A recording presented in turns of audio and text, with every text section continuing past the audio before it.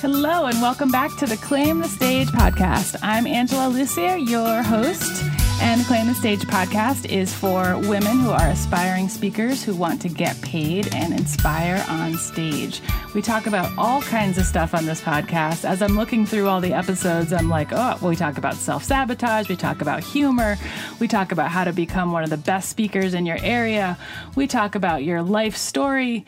We're going deep in all the subjects. And today, we're going to talk to a father-daughter combo duo who are the authors of the book called Flair.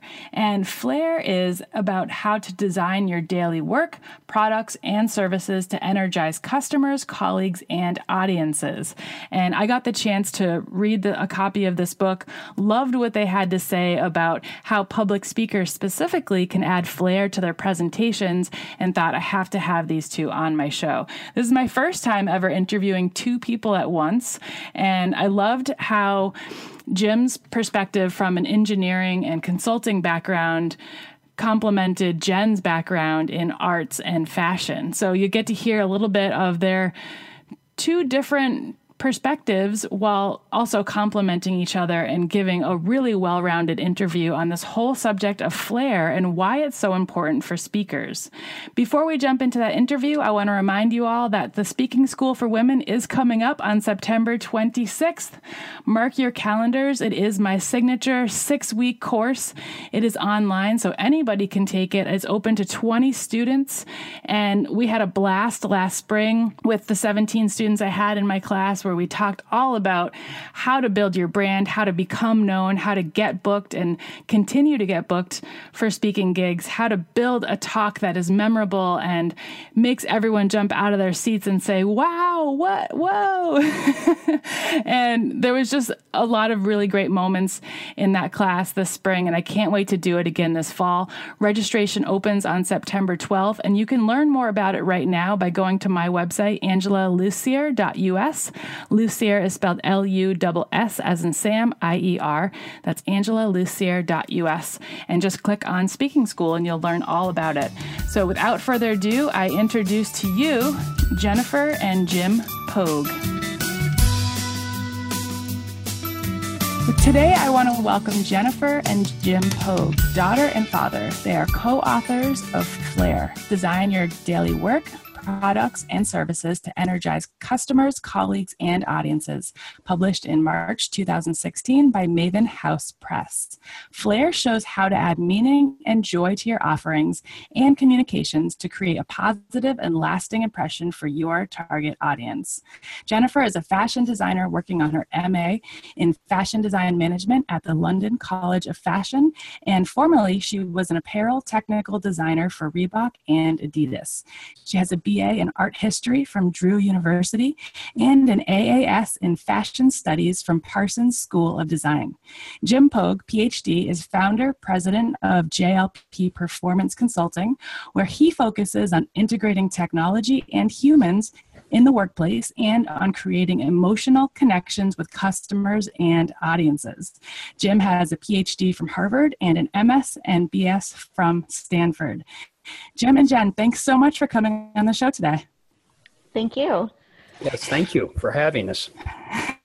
Yeah, I would love to hear more about your backgrounds before we jump into the book, just to learn a little bit more about what got you to this point. So let's start with you, Jim. What led you to writing a book on this subject? Was there a specific event or moment that led you to this? Well, as you said in the introduction, I studied engineering in college. But during my career, I evolved to address how to integrate technology and humans in the workplace so they can work together efficiently. So that got me into learning about human behavior, motivation in an area called human factors. And since this got me into viewing humans with their emotion and behavioral issues, about 15 years ago, I started to use storytelling to present the results and recommendation of my analysis to clients. In other words, instead of just presenting the finding and facts, I would present them in a story of how value would be created or how what I was proposing would work. And then I went on to create an experience for the clients and audiences of what it would be like if they used my recommendations. And this led to more generally considered what I eventually started calling flair. And then talking with Jen about flair in our respective fields, we realized what a broad role flair could play in making any offering exciting and appealing. Wow. I love that you figured out that storytelling can really engage your audience in a different way and help to probably add more value to your presentation overall, which in effect adds more value to your work. So Jen, I would love to know, same question for you, what inspired you to write this book? Well, when my dad started working on this book project, I was working full-time in the design department at Reebok. So he shared a lot of his ideas with me, and I started reading some of his summaries, and I realized that it related almost firsthand to what I was doing day to day as a designer and what I had learned as a designer. He was taking these concepts and using them to reach a broader audience. And so what I really found interesting was I would kind of take a holistic look at his project. I kept saying, Dad, you need to add flair to your writing. You need to add flair to the layout and kind of present a whole package of the book, not just in the ideas. So we realized we both had different aspects that we could contribute to the project. Mm-hmm. That's excellent. And so I've read a lot of business books, and I was really intrigued when I came across yours because it's really rare to find a father-daughter team writing a business book. Why did you decide to write this book together? I mean, I know you shared how you both kind of came across flair in your own ways, but what compelled you to actually say, like, hey, let's author this book together and see what we come up with? Well, yes, we've already covered how we each came to talk about flair with each other. And we started doing some research and interviewing to understand our understanding of effective flair. And we realized we could write a book about it. One of our themes in the book is that creative types, such as fashion designers, don't sit around waiting for inspiration, but they follow structured processes. And of course, people in the technical field follow structured process. So we thought we could combine our views from a creative field and a person with a techie background to write a book that would give insights about flair for a broad audience. Yeah, I think it was really that we both came from opposite spectrums and met in the middle for our studies, whereas my dad started with really technology and engineering, and over time has adapted into more of a customer engagement and user experience, whereas my background was very art, very design, and as I progressed in my career, I've studied more about the business and logistics of it. So we've both gotten from opposite ends to kind of meet in the middle of where design can play into business and adding it in a practical sense. Probably as I was raised in a very scholarly academic environment from my dad having this PhD in engineering, I was always incredibly artsy and creative, but I think that kind of influenced how we could combine it, as I said, into the practical sense. So we just really complemented each other very well. Mm-hmm. Now, your book is about flair. And so before we continue the interview, I think it would probably be best if we define flair as it's defined in your book and why it's important to public speakers. Okay, well, by flair, we mean charm or taste, style, spirit, liveliness, any word that you might want to use to indicate something that excites your customers, colleagues, and audiences. And by effective flair, we mean that it actually does energize others. And if people are energized, they're more likely to act. They're more likely to buy from you, to adopt what you're proposing, or follow up on your offering. When people are energized, they tend to overcome any inhibitions they might have to acting. So for a speaker, they're more likely to pay attention to you during your talk, to remember you, follow up with you, and adopt what you recommend. Mm-hmm. Yeah, I totally agree. Yeah, Jen? I'm sorry. I think it's important to note that having effective flair means it's very unique to what you're offering. So if it's defined well in kind of your own spirit, what you particularly bring as a speaker to energize your crowd. It really will distinguish your unique voice and help determine your own brands and convey your personal values and missions.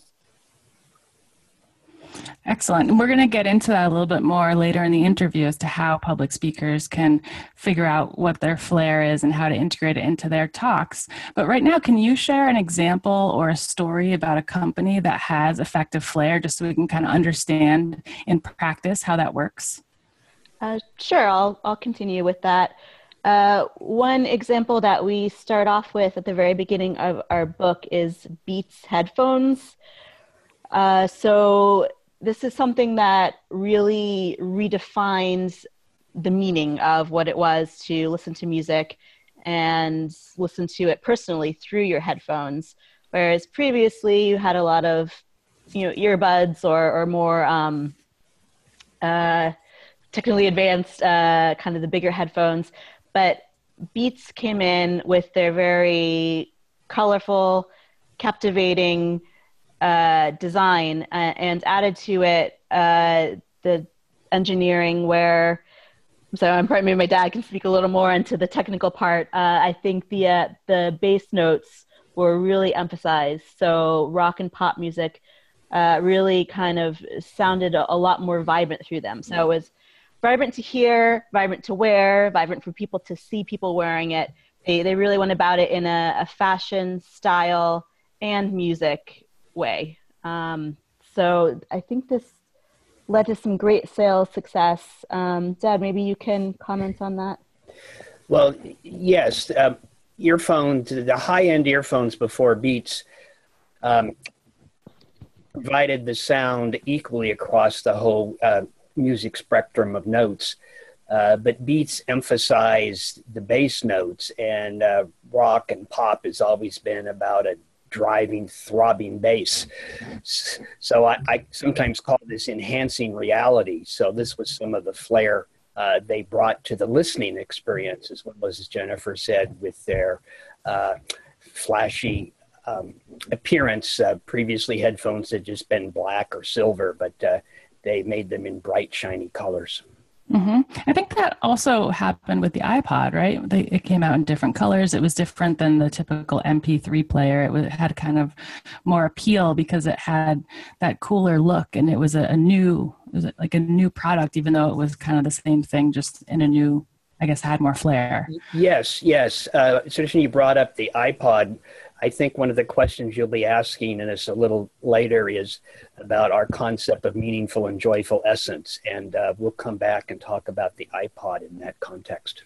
Oh, perfect. So let's talk about a company or product that isn't doing flair very well, that maybe will help us see, okay, we know that product, and we know that's not right.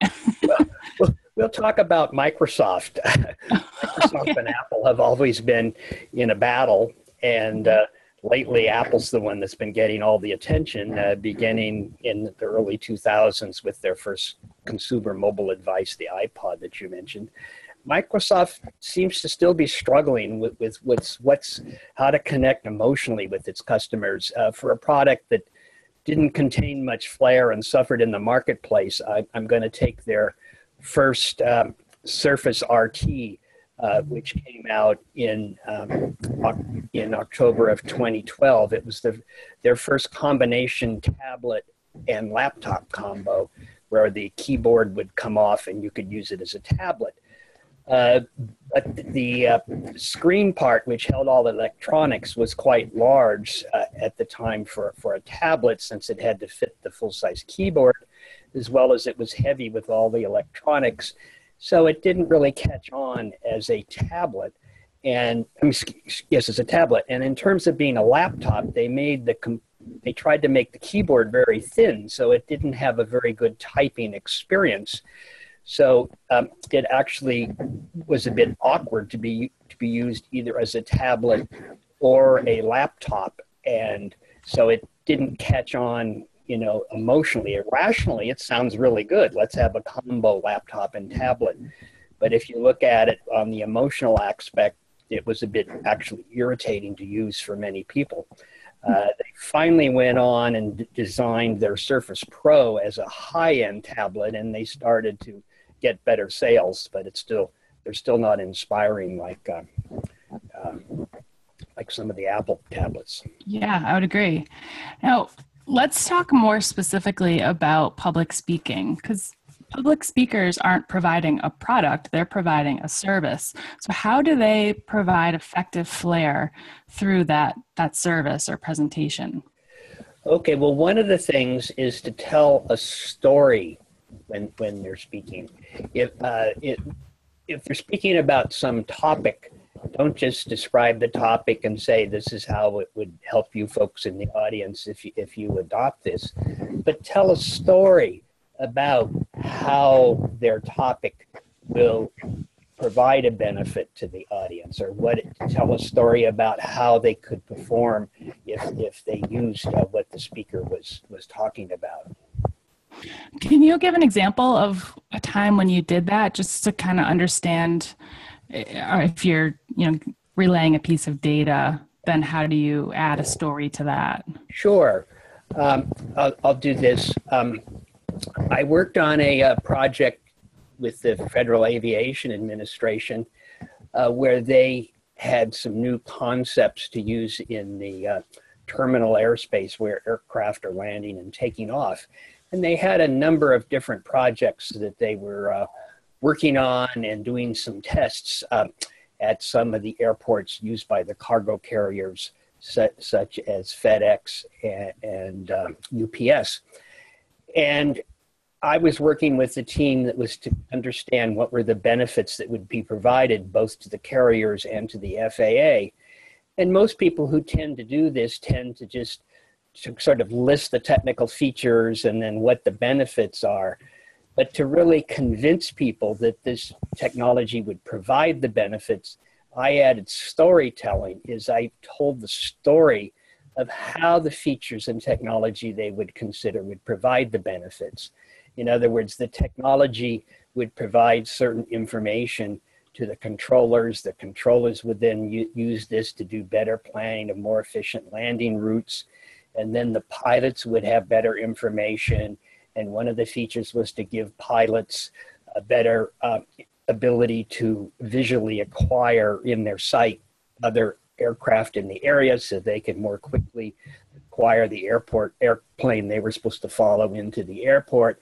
And then they would save more time and fuel in their landing operations. So when I expressed it as a story, the audiences and the stakeholders began to believe more that this technology would really work, since they understand how it would provide a benefit as opposed to just listing the benefits. Mm-hmm. Excellent. One of the things I love about your book is that you outline the 6 elements of flair to be used in building blocks to creating effective flair.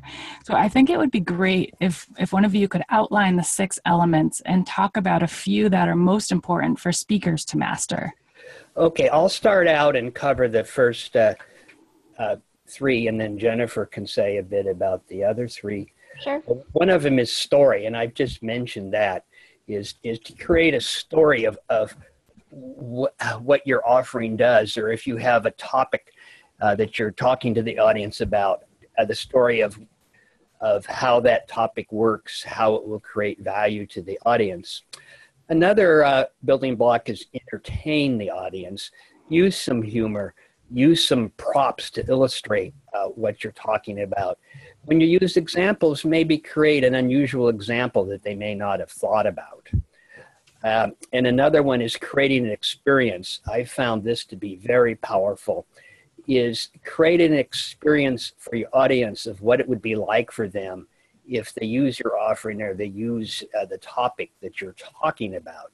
And do this for a concrete situation, not in general. Get a specific example and present the example from the viewpoint of the audience actually working within the example, and explain the features in the context of actual use, not just listing them.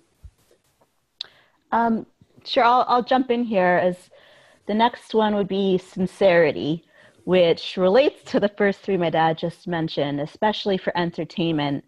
is when you're incorporating these elements, they really need to be sincere to your message. So don't just come out and make a lot of noise and move around or tell some jokes. Whatever you're doing to bring the audience in absolutely needs to relate to the message, which then relates to the next step of excellence. So you can have, any sort of entertainment or story you like, but if you're not sincere or your product isn't excellent, it really is meaningless. And the last building block we have is energy. You want to energize your audience. This makes whatever you're selling or your speech more memorable.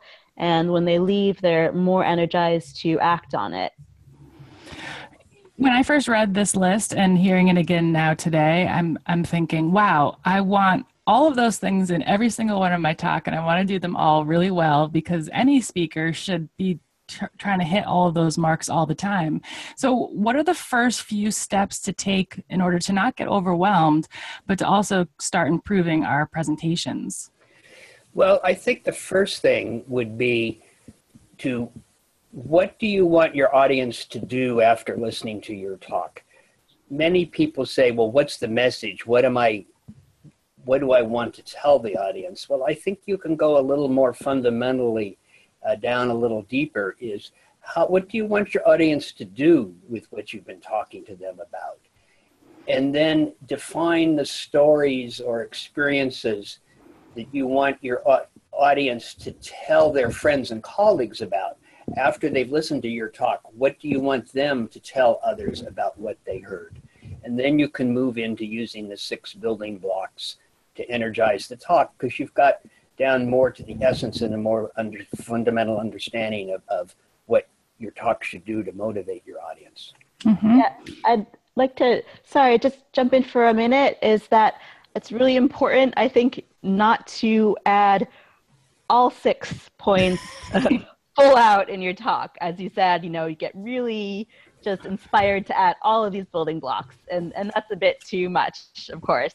So just bring it back to the sincerity, where really focus on the essence of what you want to say. Maybe pick out which one of these relates most to that and build around it in a very succinct, sincere way. Yeah, I'm glad you brought that up in terms of just really focusing on the sincerity. I was at a meeting last night of women who are public speakers, and a couple of them said they want to really focus on how to bring themselves into their presentation, because they've been trainers in different fields and they're really good at the topic they're training. But when it comes to bringing their personality and their stories and their personal touch to their talks, they don't know how to do it. So do you have any advice for how to bring more sincerity into your presentation if you haven't been doing that? Sure, I'll just jump in on this. I think maybe we were going to discuss this a little further. It relates a lot to your brand and branding yourself. So when you think about a company brand or your own brand, this incorporates a lot of different elements, such as if you have visuals, logo design, your unique voice, your unique selling points, mission statement, all of that. And flair is one of the tools in this whole umbrella. So when you're getting into the flair, think about how it relates back to your brands, your own message. So it shouldn't just be, as we said, being loud and fun and flashy, enthusiastic. It really needs to target down the essence and the meaning of what you're selling through your product. I have, since you're asking this at this point, you later were going to ask us about a number one piece of advice for women speakers. If you don't mind, I'll say something now since it really relates to this topic, and you can come back to this question later. We'll say some more. Sure. But make your talk personal. I talked about creating experiences and telling stories. If you have a story or experience that involved yourself, tell that. If you have one of a colleague or a friend that relates to your topic, tell that. Make it very concrete by doing it about a specific person, not in general, and make it personal by somebody you knew or about yourself. And I suggest that your audience look at a TED Talk given by Amy Cuddy, Cuddy. Her TED Talk was entitled "Your Body Language Shapes Who You Are," but she later gets into a topic, what her talk is really about, which is fake it until you become it. And in the last quarter of her talk, she shares a personal experience of herself as well as somebody else. And I think this was very a powerful way to do it. So you could just Google Amy Cuddy TED Talk. Yeah, I want to second a great example of what we're talking about here today. So we've talked about brand and we've talked about story, and I want to get back to this idea of offering a meaningful and joyful essence through our work. And I want to know what speakers can do to create this type of experience for their audience, because it sounds like the best thing ever. Okay, well, this is about, what is your talk really about? I'm going to go back to the Apple's iPod first, and then we'll get to a speaker. Before the Apple iPod came along, their first music listening device, there were other MP3 players, but they hadn't really caught on in the market. And what Apple did that was different, instead of viewing it as a device that plays music and what features should be put into it, they got down to what we call a meaningful and joyful essence. Steve Jobs described the iPod as 1,000 songs in your pocket. Jennifer and I think you can go a little more fundamental and say, joy of music's always with you. So we're not talking about the device, we're talking about what it provides. And it's meaningful because people want to have music with them.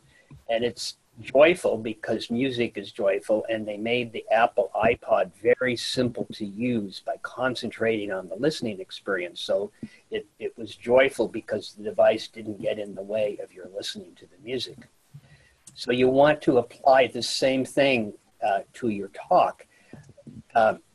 The essence engages rationally and emotionally. So in your talk, is your subject meaningful to them? Have you gotten down to what's in it for them, not what you want to tell? And then, is it joyful? Is your talk easy to follow?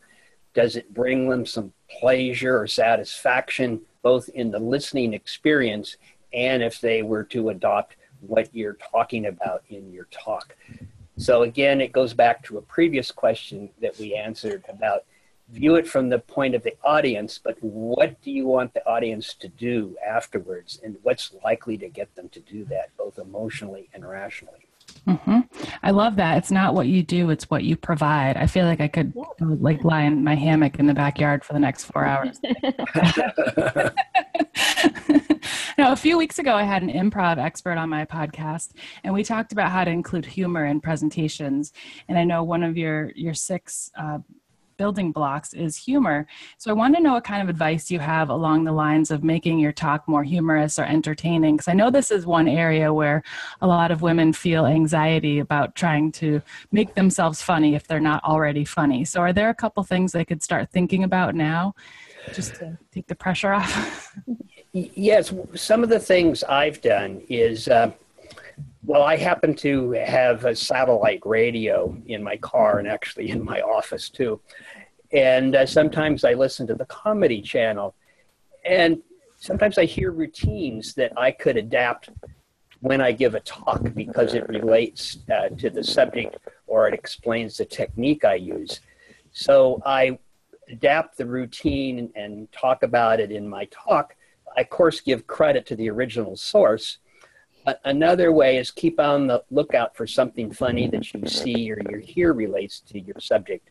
One of the things I learned from Jennifer is creatives keep a journal with them. If Jennifer sees some idea that intrigues her, either a fashion or it could be some piece of architecture or something she sees in the streets, she takes notes and makes a sketch. So if you see something somewhere that has a bit of humor to it, that you might someday be able to adopt something. Don't worry about at the time, can you adopt this or not? Keep a note of it. Yeah, that's a great idea. Yeah. I'll expand a bit on this. My dad is really the one who loves listening to the comedy channels and loves jokes. I go a little bit differently when I'm presenting. I'm not as comfortable with that, but I do want to, of course, draw the audience in and create an experience or an interaction, which is what I think humor does. So a kind of a different method I will take is to create more of a dialogue. So if you ask questions, even if it's a huge crowd, you could have one or two people, answer a question, give their opinion. I love it. Create a little bit of a back and forth. And also, if you have a bit of a smaller audience, which is what we would do in a lot of our design meetings, design reviews, you have a physical example of something and you can pass it around as people can touch and feel it. It makes them focus a little more and creates more of an interaction. Nice. When it comes to adding flair, what would you say is the most important thing professional speakers should remember? I would think that just remember to have fun with it. You're speaking about something that you really enjoy, that you studied, that you know. So just try to enjoy yourself, and that's really going to come across and express yourself. Also, hopefully this will lead to more speaking engagements in the future. So it's really a chance to kind of test and revise, which also comes from design process, whereas everything you do is kind of, putting a lot of ideas together, testing it out, evaluating it, and then revising. So you can always try a new technique, and if you're not so sure about it, do something a little bit different the next time. Yeah, I always think of public speaking as an experiment. Every talk is just an opportunity to try speaking about it in a different way, asking different questions, presenting the material in a different order, and then just see what happens. So I think that's excellent advice. Is there anything you want to make sure speakers avoid as they get started adding flair to their work? Well, I think it is, don't be nervous about it. Many people are hesitant to do it because they think, well, what if this doesn't work? But if you engage the audience emotionally and you feel like a nice person, the audience is going to be on your side. So if at some point you try out a piece of flair and it doesn't work, the audience, won't be upset with you. You can just go on to the next topic. So again, it's back to that trial and error, but just be ready to move on. In terms of a concrete example of that, there's a company online called Despair.com. It's a funny name, but they do takeoffs on the motivational posters that you see in many workplaces. Oh yeah, we should work as a team and such. And so they do takeoffs on that. So for team, they would say, all of us together are not as smart as each of us individually. So they do the opposite message. And one time I was teaching a short course and I passed around, I put different ones of these on posters in the form of cards on different people's spots where they were sitting during lunch. And then when they came back, I thought this would be a humorous way to get into the afternoon, but they looked at them and they didn't understand what they were about. So I just quickly collected them and realized, well, they weren't sincere to my topic, and that's probably why they didn't work. But the course went on fine. So, just try things out, and if you're personable, the audience will be on your side. Mm-hmm. I want to share a quick story about a time I added flair to a presentation, and about halfway through executing this flair, I got really nervous and thought it was the worst idea I've ever had and wanted to run away, but I had to finish it. Yep. I was speaking to a class of MBA students at UMass Amherst, and I was speaking about personal branding. And I decided to wear one of my favorite dresses underneath a business suit, which was it had a skirt. So it went over my dress, and I wore shoes I would never wear. And I don't wear business suits. So I went in and I delivered half my presentation in the business suit. And as I was talking, I took off the business suit to reveal my dress, which was more me. But I realized as I was doing it, how awkward it was to sort of undress in front of a class of MBA students. And I hadn't thought of that until I was actually doing it. And I think the students recognized how uncomfortable I was, and then they got uncomfortable, and I just like kind of hid behind the desk until I had the whole thing off, and then I jumped out wearing my dress. And after the fact, a bunch of them came up to me and they said, congratulations on your courage and for doing something so bold and different. And we thought it was really fun, but we sort of felt bad for you because we could tell we could tell you were struggling up there. But what's really interesting about it is that I did that about 5 years ago, and I still get LinkedIn messages and run into people at networking events who are in that class who say, I remember when you did that. I was so impressed. And it just stands out to me as one of those memorable presentations. And so whether it's kind of like, when a pop star is in the news, even if it's bad news, you still remember them. So in some ways, I created flair in that presentation, probably not the way I wanted to, but it was it did work. And you were a likable, personable person, and so they felt sympathy for you and they remembered it and it made your point. Yeah, exactly. And you know what, you try things out. As this is why in design you make physical prototypes and you test it in the market, because you can have the best idea ever, and then when it comes to actually executing it, maybe it doesn't go quite as well, or you didn't consider everything. But that's what you learn through going through it and testing it out, and then you can revise, or maybe it went better than you thought it did. Yeah. Is there anything else either of you would like to add before we jump into the lightning round? Yes, I would just like to say the point of our book and the point of this podcast is remember that people buy on emotion and justify their biased decision rationally. Now, I use the word buy, but if you're speaking, people will adopt and follow through and follow up with you on what you're doing based on their emotional reaction, and then they'll justify that decision rationally. And this is captured in a quote by a late British newspaper editor, Sir John Junor. He said, "An ounce of emotion is equal to a ton of facts." Yeah. Well, I think that somewhat relates to this kind of rational, emotional entertainment aspect. And coming from the other end, being in the audience of talks, I find it's most effective when someone just brings you in. This is what all of our elements of flair are about, is creating a connection, energizing, bringing you in. So if you really just express what you love and create more of a dialogue, let the audience know that they're important to you and their presence there is important. Kind of creates an interaction and more of a communal feeling. Great. All right, let's jump into our 5 quick questions. This is where you'll provide a couple words or a sentence or two for each question, and you can decide who goes first for each one. What's the number one piece of advice you have for women who are speakers? And I think, Jim, you might have already given yours, but... and I'll just say, stick with your kind of your brand message. As I said, you express yourself, express your expertise. You are the only one who has your unique brand message in combination with your skill set and what you're saying. So just be really proud of it and be sincere and express it. Yeah, and then I'll just repeat, what I said is make your talk personal. Share personal experiences and experiences of colleagues or friends that relate to your topic. Excellent. Number 2, do you have a personal operating philosophy? And if so, what is it? Well, mine is to always look at what you do or what you're talking about for your audience's and customers' viewpoint.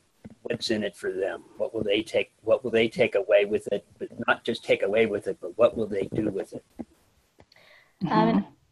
I think what I've sort of mentioned this before is whenever you have a chance to do public speaking, career advancement, networking, you have to see it as this is kind of the ultimate endpoint. It's more of a learning experience. Test things, learn from other people, grow, and then try something new the next time. And number 3, what advice would you give to your 25-year-old self? I would just say that same kind of thing. Everybody is nervous when you do something new, when you're in front of a crowd. You just have to kind of try it out, see how it goes, and, adapt the next time. Yes, and I would say relax. If you appear likable when you speak, the audience will forgive an occasional fumble. Mm-hmm. What is self? I would give myself the same advice at any age. You guys still there? Yeah, we're here. Can you? I'd say so at any age, 25 or 95, I would just say keep learning new things and keep revising and adapting no matter how old you are, how much experience you have. You can always pick up something new and try things a little bit differently. Yeah, mine is similar. Is keep exploring new ideas and trying out new ways of doing things, including new ways for your speaking and writing. And number 5, if you had to pick one object to represent yourself, what would you pick? Oh, that's funny. I would say a chalkboard or a dry erase board, something where you can load it up with ideas and designs, and then you can wipe it clean and start all over again. But sometimes little shadows remain of what you've done previously, and you just build on top of it. Oh, I love it. Well, my objects, probably a bit unusual to mention, but a railroad steam locomotive. I don't know if much of your audience has seen a steam locomotive in action, but you can see it on tourist railroads. I love steam locomotives because it's a mechanical, technical thing, but it touches all the senses. It's something you can see. You can hear the moaning and groaning and hissing, the smell of the cinders, and feel the heat of it and the taste of the soot. So it evokes all the emotions, which is what I like. And it also evokes the emotion of wondering what's beyond the horizon. And it's very transparent as you look at it and you see how it works. It doesn't hide it behind a shell. Oh, cool. And lastly, what does it mean to you to claim the stage? All right. To me, to claim the stage means to claim the opportunity to energize the audience. Then they will pay attention, remember, and follow up. Mm-hmm. Well, I always think back to when I was younger. I studied dance for about 15 years and did some drama, and we were always learned how to occupy the whole stage. Sometimes it would be physically, move around the whole thing, up and down, in and out, but you don't even need to do that. If you have the confidence, the presence, the passion, you can stay in one spot and just fill up the entire space if you just love what you're doing and present yourself. Yes. And last thing I want to know so that we can get your book out there and more people can find out about how to add flair to their presentation, where can our listeners find your book? Well, our book Flair is on Amazon as well as many other online booksellers, and the Barnes & Noble physical stores have it. Okay. We do have many examples in there that do relate to public speaking. And you can find out more about me at my website if you just do Jim Pogue, run together, JIMPOAGE.com. Great. And Jen, where can we find out more about you? You can look me up on LinkedIn or Twitter under my name. I think LinkedIn is Jennifer Pogue and Twitter is Jen Pogue, Jen with 2 N's. But I'm happy to continue the conversation with anybody who's interested. Excellent. Thank you so much, both of you, for being on my show today. I really appreciate it. This was some great advice, and I hope to see more speakers out there adding more flair to their presentations. Thank you so much, Angela, for having us. There you have it, my interview with Jennifer and Jim Pogue. I hope you enjoyed it. If you want to learn more about public speaking and how to become a professional speaker, make sure you get on my newsletter list. You can go to my website, angelalussier.us. I send out a weekly public speaking tip. Typically, it is from this podcast, but sometimes it's just something of my own mind or experience or observation, and would love to share that with you so you can get on that list and start receiving that weekly tip. And until next time, I hope you have a great week, and I will continue building hopefully really awesome interviews for you. I'm really enjoying this, and I'm glad that you are listening. So don't forget, stop waiting, start creating. See you next time.